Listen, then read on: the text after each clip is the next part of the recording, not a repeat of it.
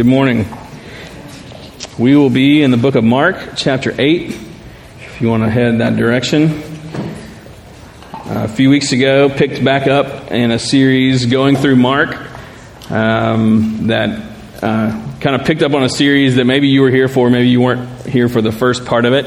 But just going story by story through the Gospel of Mark and seeing what God wants to teach us and show us and what we can learn from our rabbi, whose name is Jesus. And we get to a story it's kind of strange, and it's one that has been interpreted not a lot of different ways, but there are a lot of opinions, let's say, about this text. And so let's see what God wants us to learn today. Starting in chapter 8, verse 11, it says, "The Pharisees came and began to argue with him, seeking from him a sign from heaven to test him. And he sighed deeply in his spirit and said, 'Why does this generation seek a sign? Truly I say to you, no sign will be given to this generation.' And he left them, got into the boat again, and went to the other side. Now they had forgotten to bring bread, and they had only one loaf with them in the boat. And he cautioned them, saying, 'Watch out, beware of the leaven of the Pharisees and the leaven of Herod.' And they began discussing with one another the fact that they had no bread. And Jesus, aware of this, said to them, 'Why are you discussing the fact that you have no bread? Do you not perceive or understand? Are your hearts hardened? Having eyes, do you not see? Having ears, do you not hear? Do you not remember? When I broke the 5 loaves for the 5,000, how many baskets full of broken pieces did you take up?' They said to him, 12. And the 7 for the 4,000, how many baskets full of broken pieces did you take up?' They said to him, 7. And he said to them, 'Do you not yet understand?' So this is one of those texts where we get to see the emotional Jesus. There's not too many times where we get kind of a backstage pass into what he's feeling. And I love the reminder that he was human. Sometimes it's easy to put him in this like superhuman category, but he had human emotions. He knew what it was like to be happy and to be sad and to grieve and to celebrate. And there are times when he has compassion, and the text will tell us that, and you're reminded, like, oh, he was tender, and here we see that he is frustrated. How good is it to know that we have a God that's frustrated, right? Isn't that encouraging? I'm just kind of kidding, but because most of us walk around thinking he's frustrated with us all the time, So usually it's like, oh, good, a story that shows me he's not angry all the time and all that. And I say that he's frustrated. It doesn't mean he's frustrated with you. He's frustrated with this situation that's going on with both the Pharisees and his own disciples. And so it's a very interesting kind of look into his character. So let's go a little bit at a time. So let's look back at verse 11. The Pharisees came and began to argue with him, seeking from him a sign from heaven to test him. All right, let's stop right there. We'll talk about who the Pharisees are in a minute.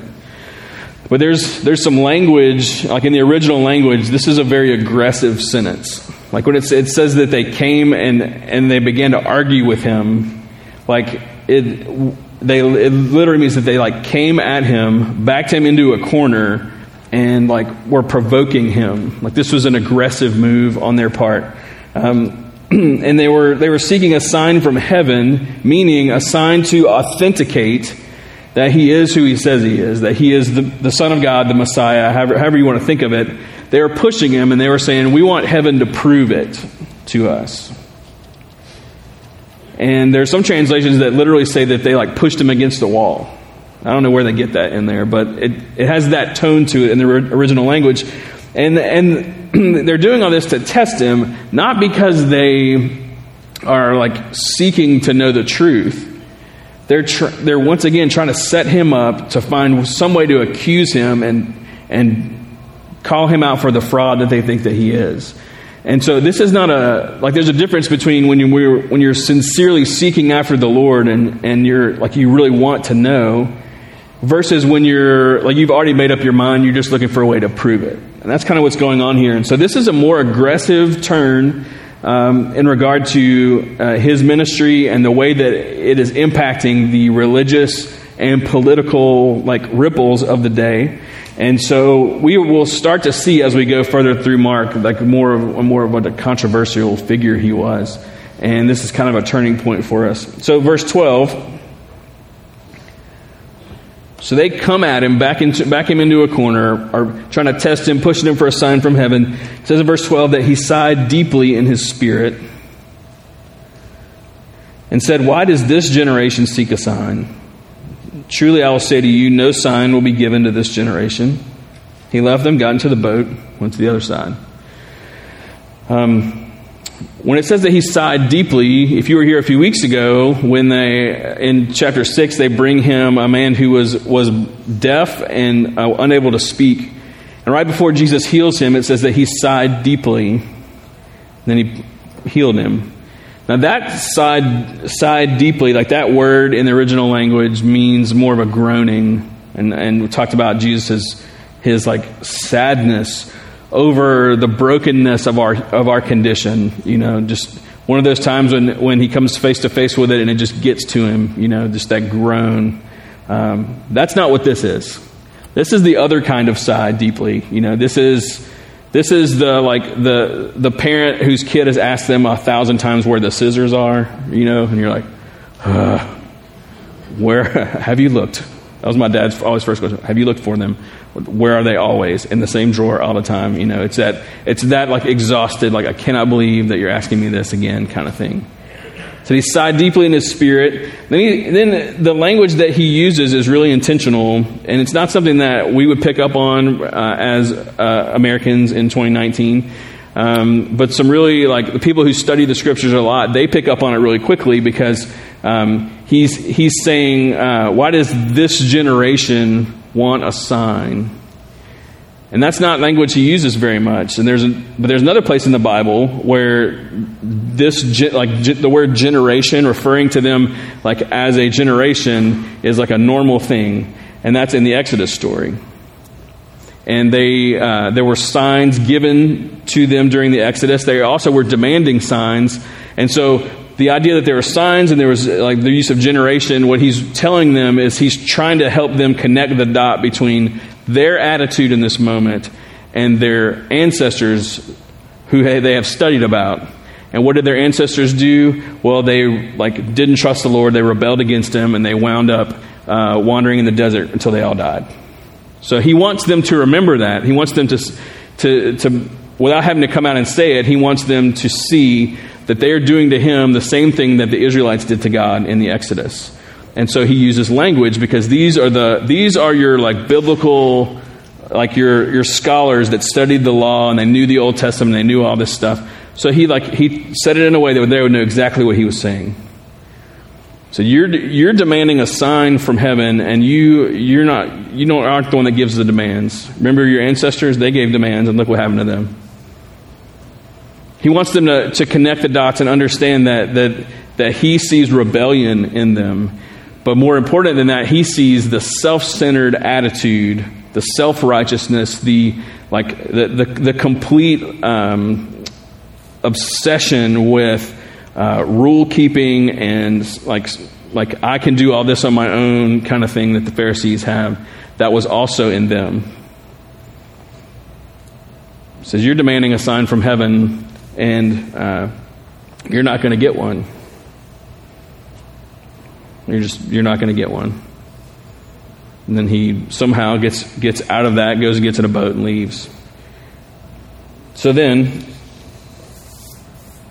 kind of keep in mind that whole thing, because what was happening to these Pharisees is they were studying the scriptures, but they were missing the Lord. They were surrounded by God's activity, but yet they missed God's activity. Here are the Israelites, freed through all these all the plagues. Those were signs from heaven. They're let go. They cross the Red Sea. That's a sign from heaven. They get to the other side. They're led by a cloud during the day and a pillar of fire at night. God provides manna on the ground. He brings water out of rocks. He He provides for them in every single way. And they're surrounded by the activity of God, and then they're still shaking their fists at him. That's what the Pharisees were doing. Surrounded by the work of God, and they missed it. So Jesus goes to the other side of the lake. Now we switched context. We jump to the disciples. Verse 14. Now they had forgotten to bring bread, and only had one loaf with them in the boat. All right, let's stop right there. If you were here last week, or if you want to look up in your Bible, the last thing that we see from the disciples is Jesus feeding 4,000 people with 7 loaves of bread and a couple of fish. And they have 7 baskets of food left over. And these dummies get in the boat and go, and they don't bring anything with them. Like, what is wrong with them? You know? Like, I know sometimes, like, let's go easy on them here. Let's beat them up here. Like, that is ridiculous. I heard one guy preaching, he said, if you had 7 baskets of miracle bread, would you just leave it at home? You know, and it's like, exactly. Like, what is going on with them? So they get into the boat. They don't have any bread. Well, they have 1 loaf of bread. In verse 15, Jesus, he cautioned them. He says, watch out, beware of the leaven of the Pharisees and the leaven of Herod. Okay, let's talk about this for a bit. He's obviously been stewing on this encounter with the disciples. It's bothering him. Bothering him that the religious leaders of the day, the people that the entire nation of Israel are looking to teach them and guide them in the Scriptures and point them to the Lord, the people who have the most knowledge of the living Word of God, that they're surrounded by God's activity, and yet they have no idea that God is in their midst. Just the cluelessness that's there. It's bothering him.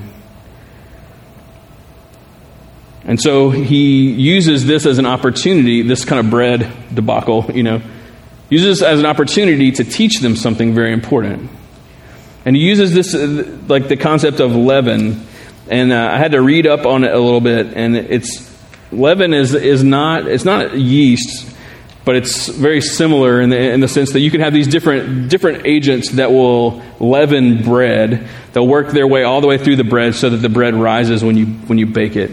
And so they wouldn't have had yeast, but it was like a fermented dough. And so what you would do apparently is like whenever you would put a little bit into the big dough, and it would work its way all the way through until it was ready to bake.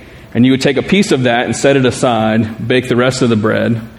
And then that piece that you saved, you would save that, and then next time you went to make bread, you would add that into a fresh batch of dough. And so it just kind of kept paying it forward, But the point is that it was this little thing that would start small, work its way through, and eventually take over the whole deal.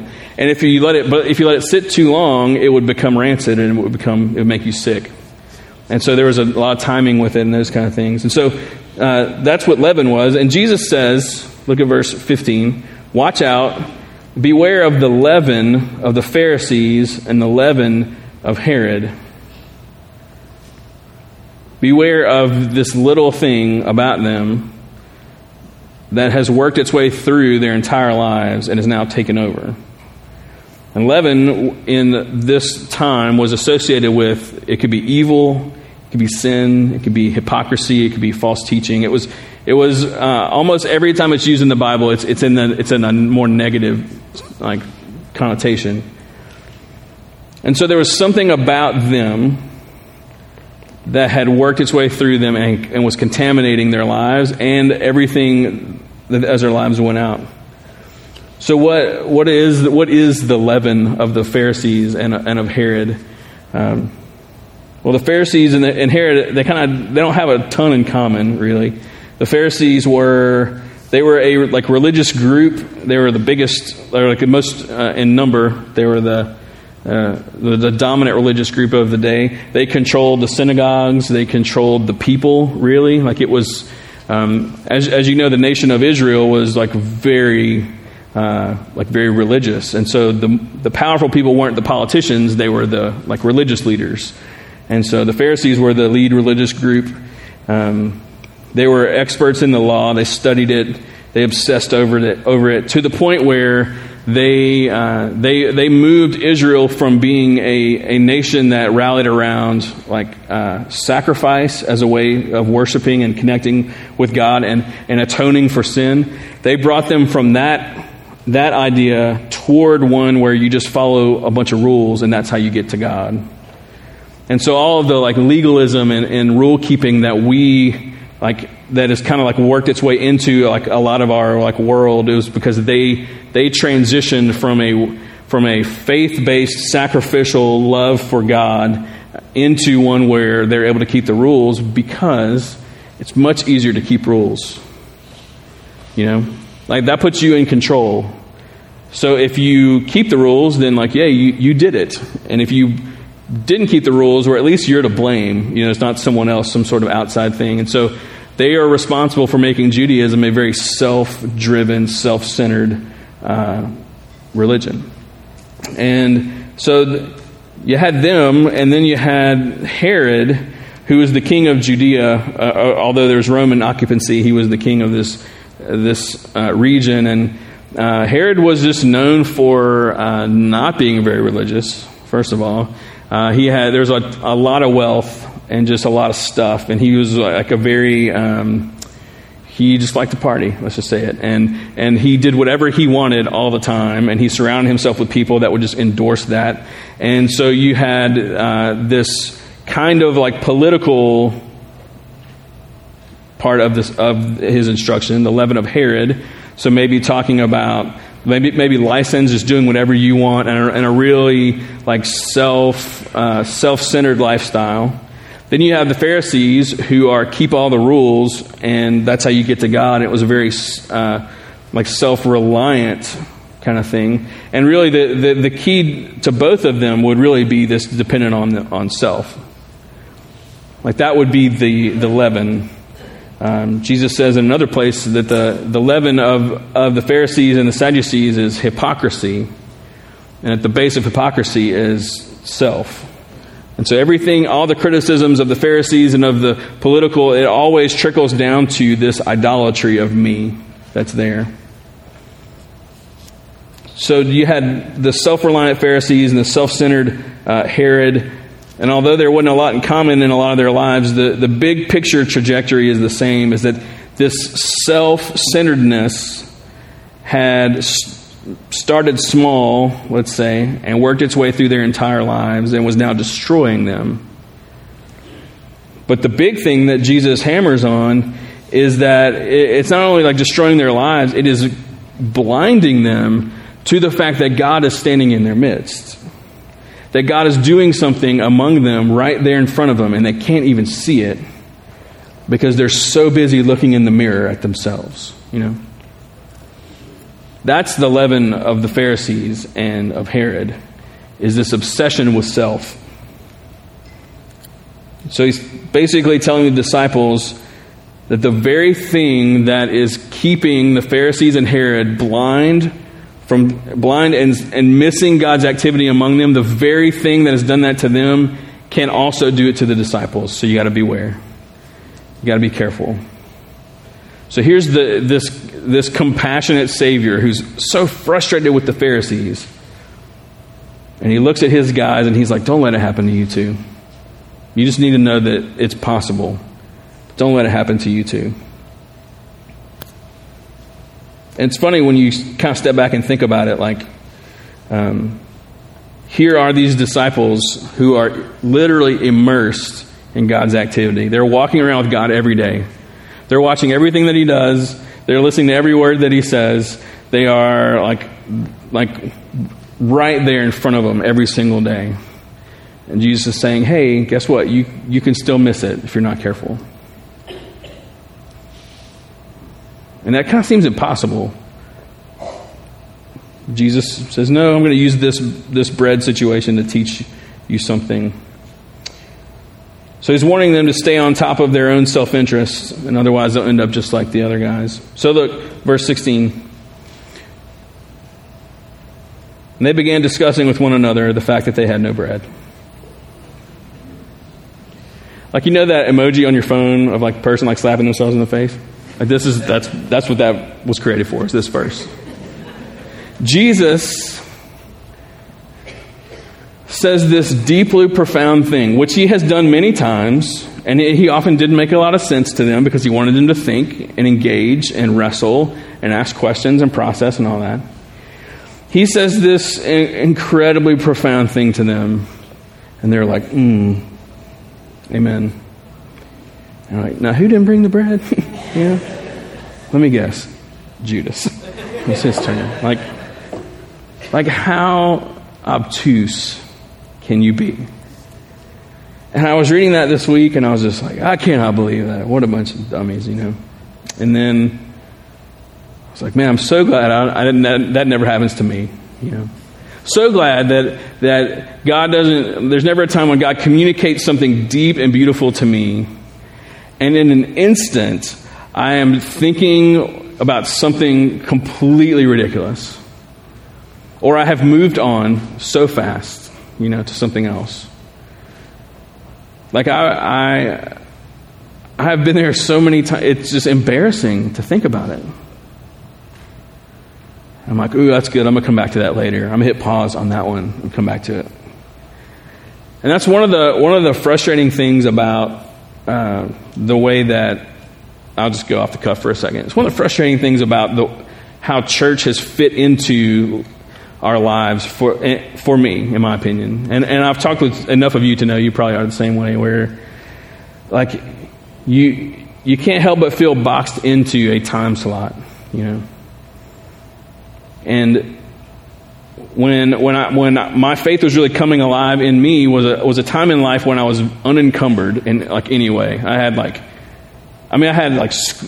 college, you know, I was in college, I had school, I had work, but like we met with this, like our college ministry used to meet at 7:30 on a Sunday night. Some of you are in bed by 7:30 on a Sunday night, right? We started at 7:30. We went until 9:30. But there were times when God was doing something in the room, and we would just say, look, if you got to go, you can go, but we're going to keep singing, or we're going to keep playing, or we're going to keep praying, you know, or however we needed to work. We're just going to be here as long as we need to be here. So if you're doing business with the Lord, then like we'll stay, you know.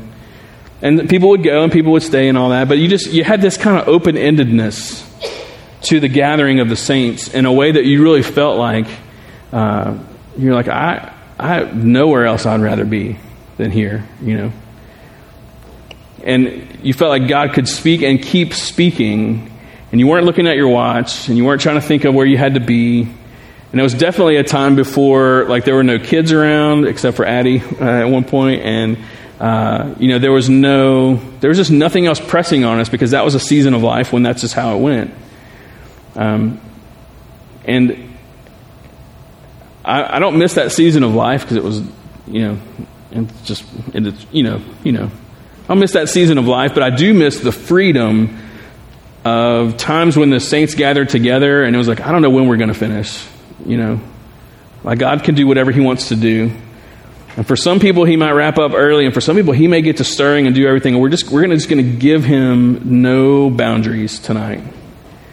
And that became what happened every Sunday night. And sometimes it went long, and sometimes it was, you know, it ended normal and that kind of stuff. But there was always the possibility, and I miss that, because I feel like now that like we're like in like a church mode, and we're like full of like grown-ups, and we do have responsibilities, and there's kids, and there's schedules, and there's so much good that's going on. I can't but feel like it's hard to like recapture some of that open-endedness, you know. I'm just like I said, I'm being off the cuff and just kind of vulnerable with you, not criticizing how we do what we do or thinking we need to change all this kind of stuff. I'm just being honest that I would love to not worry about what time it is, you know. I would love to kind of have those times where it's just like whatever God wants to do, he can do it. Because of this story, because we can be here together and God can be speaking these deep things. And once we say that priestly blessing, You know as well as I do, like we're on to the next thing. And so I think we have to learn how to steward those God moments in this rhythm, okay? So a part of what I'm saying is, like, we're not changing what we do, but we do have to be aware of the fact that if God is moving, you don't have to leave right away, you know? Like you don't, that doesn't have to stop. Or you can be like, hey, I got to pull it together. I got to get my kids, you know, like they don't care that God's doing something right now. I got to get my kids, but I got to come back to this with the Lord at some time, you know, like if you want to put a pin in it, but pull the pin out at some point, you know. Because what we don't want to do is we don't want to be in the midst of God moving and doing all these kinds of things. And then as soon as something else happens, we're like, hey, why didn't we bring any bread? You know? I think God is saying to us the same thing he's saying to them, like, hey, it can happen to you. You can be as obtuse as this. And he's like, it's not about the bread. And that's what he goes on to tell him. They're talking about how who brought the bread and why don't we have any bread? And that's mostly what he's talking about. He's getting on to us. And verse 17, Jesus, aware of what they're talking about, said to them, why are you discussing the fact that you have no bread? Do you not perceive or understand? Are your hearts hardened? Having eyes, do you not see? Having ears, do you not hear? Do you not remember? When I broke the 5 loaves for the 5,000, how many baskets full of broken pieces did you take up? They said 12. And 7 for the 4,000, how many baskets did you take up? I said 7. I said, do you not understand? Like, basically they're proving his point. And he gets frustrated. But it's the good kind. You know, like it's not the, like, I'm so disappointed in you, I'm getting on to you, you know. He's pleading with them. He's like, I do not want you to miss this. And so if it's a lack of understanding, tell me. If it's a hardness of heart, tell me. If it's that you can't see it or you can't hear it, tell me. If it's that you don't remember, I'll help you remember. But you guys cannot miss the fact that I'm in your midst, that God is with you and doing something. You can't be so distracted by your own self-interest that you miss what's happening in your midst. Because you know what happens? That begins to work its way through your life, just like leaven through a chunk of bread, and it will erode you and destroy you, just like it's done to them.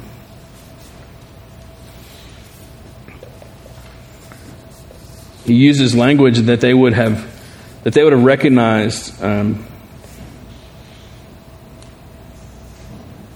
Like he references, this is Jeremiah 5:21.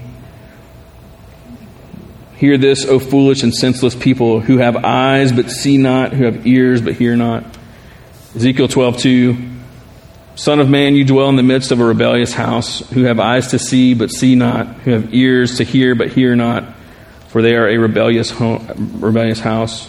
Isaiah 43:8. Bring out the people who are blind yet have eyes, who are deaf yet have ears. Like he's using this language which would have triggered these Old Testament prophets that they knew, and he's like, I don't want to be talking about you. Like I don't want that to describe you who are mine. He's not saying this like to the masses. He's saying this to his guys. These are the inside. This is the inside crew, and he's like, you know what? This can eat you alive just as much as it's eating them alive, if you don't stay on top of it and deal with it. So left unattended, our self-obsession will erode us holistically. Notice he's like, do you not understand? That's the mind. He's like, do you not remember? That's the mind. Do you not see? Do you not hear? Like that's physical. That's processing what's going on, you know, around you. Your heart's hardened. He covers this holistic picture. He's like, what's going on? We got to figure it out, you know. So, we tracking along with kind of what's going on here? Like he's burdened for them. He knew it would be the case for the Pharisees. He said, I don't want it for you. And then they start to show that maybe that's happening. And he's like, he doesn't panic, but he's like, no, this will not be the case for mine. So I start thinking about us and just like, okay, so what does this have to do? How does this meet us, And obviously, if our lives are built around self, we're never going to be on the same page with Jesus, ever. Like, if my life is just about me, then I'm always going to be at odds with Jesus, and I'm never going to really be in tune with what he's doing in me and around me. It just won't happen. And so what he's doing for them and for us, I think through the scriptures, is he's showing us the landing point of like self-centered living, the trajectory of that lifestyle. It lands in a place where we are blind and deaf to what is going on around us, to what he is doing among us. It's not random, like in like Mark's gospel, that we see a man who is deaf and mute, and then he feeds the 5,000, this food miracle that is reflective of manna from heaven in the Exodus. And then you have this encounter, and it's bookended. Next week, spoiler, he restores sight to someone who is blind. Like, it is sandwiched in the middle. It is like, you think that this guy was deaf and mute and this guy was blind, but I'll tell you who's deaf, mute, and blind. You are. If you let self work its way through your life. And so it made me think about our own sources of leaven. What are the leavening agents in our lives? These little things that left unattended grow and grow and grow and grow and take over our lives. And I don't have to give you a bunch of examples. You can probably track that in your own, like in your own life, because we're all different people. But I think the key is, like, he uses leaven on purpose because he wants us to think, what are things that start small and they morph and grow and take over, So a little self-reliance here, a little self-indulgence, a little self-promotion. Oof. I don't really need to pray about that. I kind of know what to do. Or I can handle that without the Lord. Or I don't need to seek wisdom or counsel. I don't need to share that with my community. I don't really know what more I can learn. So what's the point of going to church or community group, that kind of thing. I can stop doing this, whatever sin is getting. I can stop anytime I want, all that language of like, I deserve it, I've earned it, like all those things that they start off so small and then they morph. And they morph into things like consumerism and vanity and busyness and distraction and debt. And that's the point, is that self-centeredness begins to work its way into all these areas of life. And so you may go from being self-reliant in one area of life, and then next thing you know, that self-reliance starts to bleed into the other ones, and you become this like big loaf of self-reliance in all these different areas of life. And by the time it ends up consuming us, we're missing God's activity around us because we made it all about our own activities. And we wonder, like, well, how come I'm so stressed? How come anxiety and depression and substance abuse and relational emptiness and financial debt, why are all these things higher than ever? Well, it's because we live in a self-absorbed culture that we experience in these little bits. And if we don't stay on top of that leaven will grow and work its way into our lives. And next thing you know, you're the very person you swore you would never be. I told a story a few weeks ago about the Passion event called One Day. It was in 2000. It was the year 2000. It was 40,000 college students gathered for just a full day of worship and prayer and teaching and all this stuff. It was an outdoor deal. And I remember I was recounting a lot of that stuff, and I shared that story at one point, and I had the thought, I was like, I remember feeling like that was a day for me when I committed to never selling out. And I wonder, if I look at my life now, if my 2000 self could look at my 2019 self, how would I assess things? And I started thinking bigger, and I was like, I wonder how many people that day said, I will never sell out. And I wonder what our lives look like now, How much leaven of self has like worked its way in, and what do you do about it, Like, what do you do when you realize that, man, self-interest really has been driving me a lot more than I realize, and it's causing me to become someone that God does not have. That's not who God has for me to be. Like, that's not who He designed me to be, and it's not who I want to be. It's not who I want to be for my spouse, my kids, my friends, my church, my community, my neighbors. Nothing.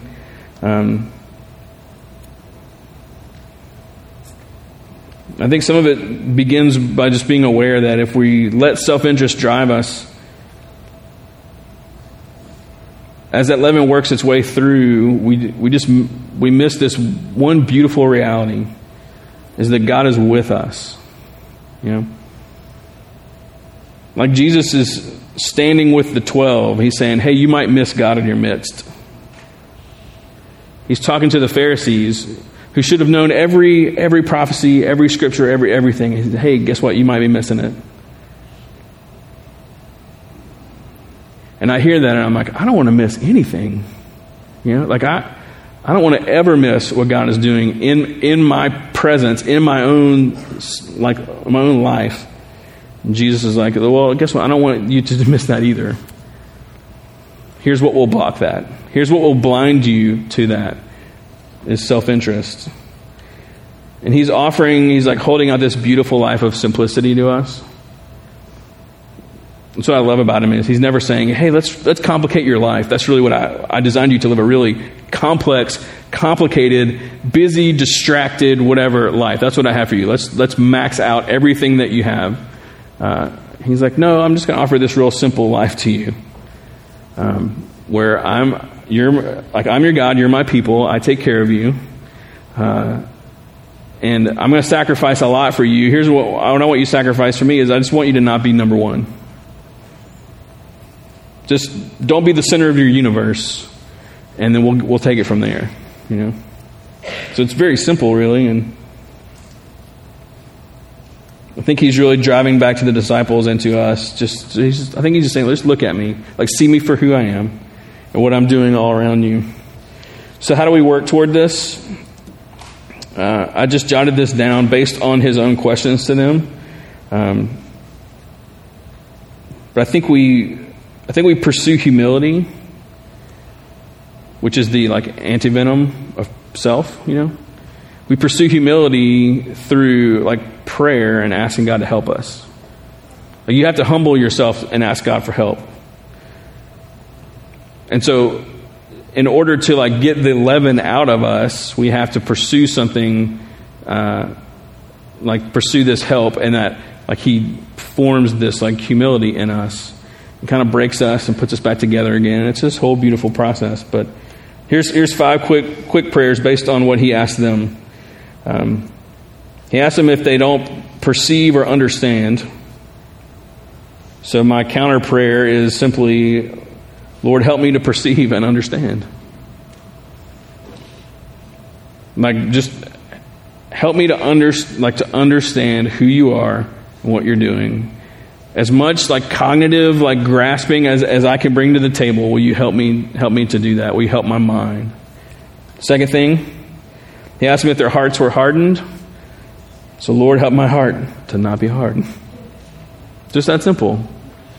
Our hearts become hardened and calloused by our sin to where we don't sense His leadership. We don't sense His conviction. We get frustrated because we're like, I don't know what to do about this. I feel like God's not talking to me and all this stuff. And say, Lord, help my heart to not be hardened. Man, that could be sensitive to your leadership. Third one, he says, do you have eyes but can't see? And so, Lord, help me to see. Help me to see your activity internally in my life and around me. Help me to see all the things that you're doing. Don't let me be blind to it. Don't let me miss it. Fourth thing, he says, do you have ears but can't hear? So fourth thing, Lord, help me to hear. Help me to hear. And for some reason, I went in this direction with help me hear, was really I want to hear what's happening around me. I want to be present with people. I want to hear how they're doing. I want I don't want to be distracted. I don't want my phone going off and me looking at it, or my Apple Watch, or whatever it might be. I don't want to be taken out of moments by technology or because I've overscheduled or anything else. I want to hear. I want to truly hear. Then he asked them, have you forgotten? Or do you not remember what I've done? And so last thing, Lord, help me to remember. Help me to remember who you are and what you've done. Don't let me forget what you've been doing in me and around me. Paul talks about that. He said it's like a person who looks himself in the mirror, walks away, and forgets what he looks like. I don't want to be that person in any way, shape, or form. So if you're willing to humble yourself and say, Lord, without your help, I will not perceive and understand. Without your help, I will, like my heart will be hardened and I will not be sensitive to what's going on. Without your help, I will be blind to your activity. Without your help, I will not hear what is going on around me and process that and be able to be present with people. Without your help, I will forget everything that you have done for me, like a man who forgets his reflection in the mirror 2 seconds after he walks away. I will become that person. I will be a disciple sitting, looking at you, and has no idea that God is standing in front of me. And that is the last thing I want to be. And so Jesus is urging them, he's telling them, beware, this can happen to you. And maybe it hasn't happened to you. I hope that God affirms you, Like if you're sitting there and you're like, I just don't feel like this is describing me, then I hope I think sometimes you need a high five from the Lord of like, you know what? Like you've been doing great. Like this is good. My assumption is not that everyone across the board has become Herod. But if there was a spectrum between this does not apply to me and I'm a Pharisee, I'm Herod, and the disciples are, who knows where they are. I don't know where you think you are. It doesn't matter to me where you are. God knows where you are. He wants to lead you in the path of righteousness for his name's sake. I care about where you are, but that's really that's you and him. I have to steward my own life. You have to steward your life. And so whatever he wants to speak to you through the scriptures, I hope that we've been able to hear him today. Now we'll have a few minutes and respond. And this won't be one of those like open-ended days, because I know it probably feels like, I know where he's going with this. We're not going to do that. But if God's stirring something, when we're done, you don't have to leave. We'll hang around as long as you want to hang around. But we do have a few ways to respond. Communion is a tangible reminder that God said, look, I'm enough for you. Your life is not built around you, it's built around me. And from there, you'll have everything you need and more. The economy of the kingdom applies there as well. And so you're welcome in our communion lines. It's where you take the bread, which has no leaven in it, and you dip it in the juice and you take it yourself. And so we'll have 2 lines there, and you're welcome there. If you want what Jesus is offering to you, you're welcome. You can come and kneel and pray. We'll have some folks on the front row who would love to pray with you if that would be helpful. Or you can sing. You can give at our giving stations on the corners over here. But whatever you feel like you need to do in order to connect with what God's stirring in you, whether it's through the text or through the songs, we want to give you time to do that. So let's stand together. Let me pray for us.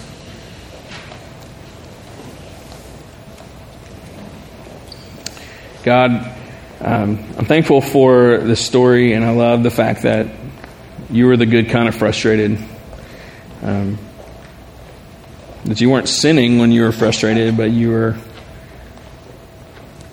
pleading with them. You were warning them because these were your sons, and you desperately wanted them to get it, and you want us to get it as well. Not to miss the fact that you are with us, and you are for us, and you're moving among us. That you're not a distant God who is uninvolved or detached or anything else, but you're alive. And so however this applies to us, we have to each steward that on our own. I pray in these next few minutes, whether it's communion or prayer or singing or giving, that whatever we need to do to kind of solidify that and connect with you in that we feel the freedom to do so. And so as these next few moments, Lord, they are yours, they're not ours. We're not worried about what's next. So help us to perceive and understand. Help our hearts to not be hard. Help us to see. Help us to hear. Help us to remember. We pray this in your name. Amen. All right. Our stations are open. You can come whenever you're ready.